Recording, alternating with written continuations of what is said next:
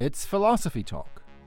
Right now we're going back to the Olympic Stadium for the closing minutes of the philosophy final, and I understand that there's still no score. The Greeks were really onto something, weren't they? Sports are serious philosophical business. Plato's in goal, Socrates a front runner there, and Aristotle as sweeper. Aristotle very much the man in form. Being an athlete means cultivating virtues of loyalty, collaboration, and discipline. It also means cultivating feelings of rivalry, tribalism, and obsession. Socrates is there, Socrates headed in, Socrates has scored, the Greeks are going mad, Socrates scores, the beautiful cross from Archimedes, the Germans are disputing it. Hegel is arguing that the reality is merely an a priori adjunct of non-naturalistic ethics. Kant, by the categorical imperative, is holding that ontologically exists only in the imagination, and Marx is claiming it was offside. Our guest is Heather Reed from Morningside College, Author of The Philosophical Athlete. The Athlete as Philosopher. Coming up on Philosophy Talk.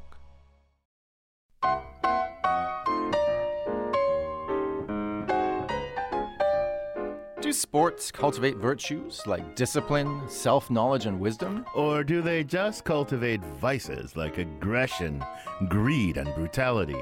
Are athletics a way to find ourselves or just a way to lose ourselves? Welcome to Philosophy Talk, the program that questions everything. Except your intelligence. I'm Josh Landy. And I'm Ken Taylor. We're here at the studios of KALW San Francisco. Continuing conversations that begin at Philosopher's Corner on the Stanford campus, where Ken teaches philosophy and I direct the Philosophy and Literature Initiative. And today we're thinking about the athlete as philosopher. Philosopher? I mean, look, Ken, I love watching Liverpool on the telly as much as the next person. I have a great time kicking the ball around once a week, but I don't see how that's going to make me a better thinker. Well, Josh, that's because you're thinking in too contemporary terms. I mean, think about the ancients, like the ancient martial arts tradition of the East. Or think about the ancient Greeks and like Plato. What about them? Well, they thought philosophy was not just a set of ideas, but it was a way of life. And they also thought that athletic training helps you live and engage in that way of life.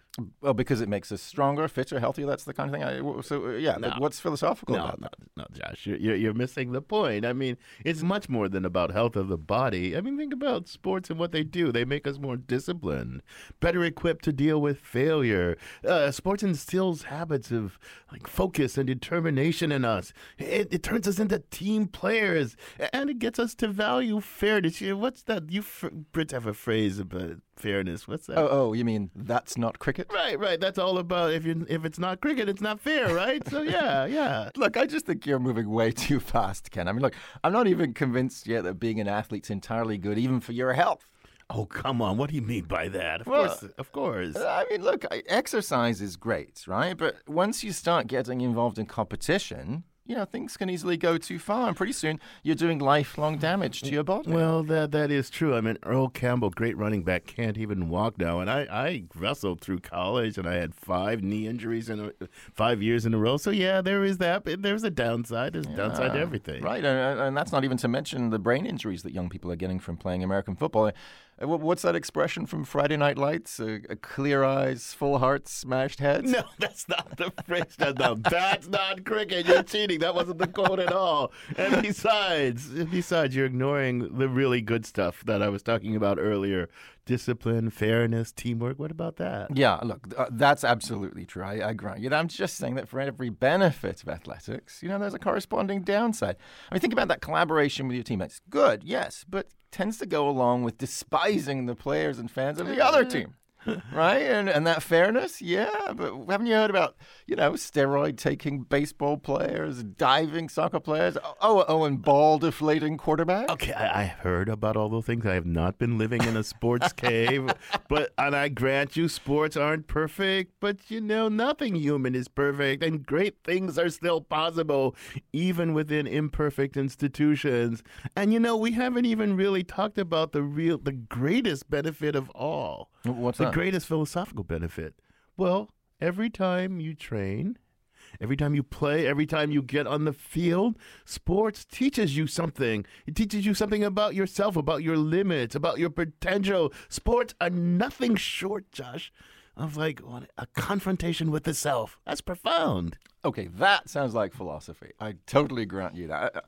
But wouldn't you admit, Ken, that this school of self-knowledge doesn't always entirely do its work? I mean, what about that guy, that racist guy, John Rocker? What about that not so entirely well-intentioned Tonya Harding? Oh, you mean the misunderstood Tonya? Oh! Look, Josh, for every Tonya Harding, there's a Serena Williams. For every John Rocker, but there's a LeBron James. And look, LeBron and Serena, they were both poor, underprivileged kids when they started out. And look at the amazing adults they've become today. They're great role models. They're socially engaged, and they're amazing athletes. And athletics help them become who they are. Yeah, I grant you that. I think you're absolutely right. So then you have to concede, too, that athletics is not just good for the individual. They can also help to make the world a better place. Ken, you clearly see sports through rose-tinted spectacles. Yeah, Josh, but you see them through Pete Rose-tinted spectacles. That's definitely not cricket, Ken. I'm not saying that sports are all bad. I'm just saying they're not all good. Well, I agree with you. Nothing human is all good. And to help us sort out the good from the bad, we sent our roving philosophical reporter, Liza Veal, to find out what popular culture has to tell us about the value of sports. She files this report. Being perfect is not about that scoreboard out there. In Friday Night Lights, the camera pans from Coach Gary Gaines to the players listening to him in the locker room with that stifled, vein-popping, furious look that means a teenage boy is having an emotion. Being perfect is about being able to look your friends in the eye and know that you didn't let them down because you told them the truth. And that truth is that you did everything that you could. There wasn't one more thing that you could have done. If you can do that, gentlemen, then you're perfect. According to this character and a zillion other locker room dramatizations, sports are not about winning. They're about something other than what they appear to be about. This is why you have to get philosophical, like Bruce Lee. Empty your mind. Be formless, shapeless, like water. In martial arts traditions, sports are really just exercises that teach us how to master ourselves in order to better approach life. Now you put water into a cup, it becomes the cup. You put water into a bottle, it becomes the bottle. You put it in a teapot, it becomes the teapot. Now water can flow or it can crash. Be water, my friend. I won't try to summarize the philosophies behind martial arts. Show me wax on, wax off. But in The Karate Kid, they have to do with hard work and patience in the face of life's mysteries and your own rookie incompetence. Show me paint the fence. Pace! Pace! This! Trusting that waxing your instructor's car and painting his house will pay off if he says it will. Compare that to the way the coach in Any Given Sunday, played by Al Pacino, talks to his players. I pissed away all my money. Believe it or not. I chased off anyone who's ever loved me. And lately, I can't even stand the face I see in the mirror. Here, sports are about redemption. The idea that no one's perfect, but what matters is making the most of a second chance. Life's this game of inches. So is football. Because in either game, life or football, the margin for error is so small. I mean, 1/2 a step too late or too early, and you don't quite make it. 1/2 second too slow, too fast, you don't quite catch it. The inches we need are everywhere around us. In team sports, redemption is crucially about making it up to your comrades. The ultimate idea is that the most meaningful achievements are the ones that take a whole team. Either we heal now as a team, or we will die as individuals. But not all athletes think of sport as a metaphor or an exercise that teaches us about life. The wire is a safe place for me to be. The street is not. Life is not. This is Philippe Petit, the gymnast famous for walking a wire strung up between the World Trade Center towers. It's a rigorous and simple path. It's straight. There are no bad guys, no politicians, no representative authorities.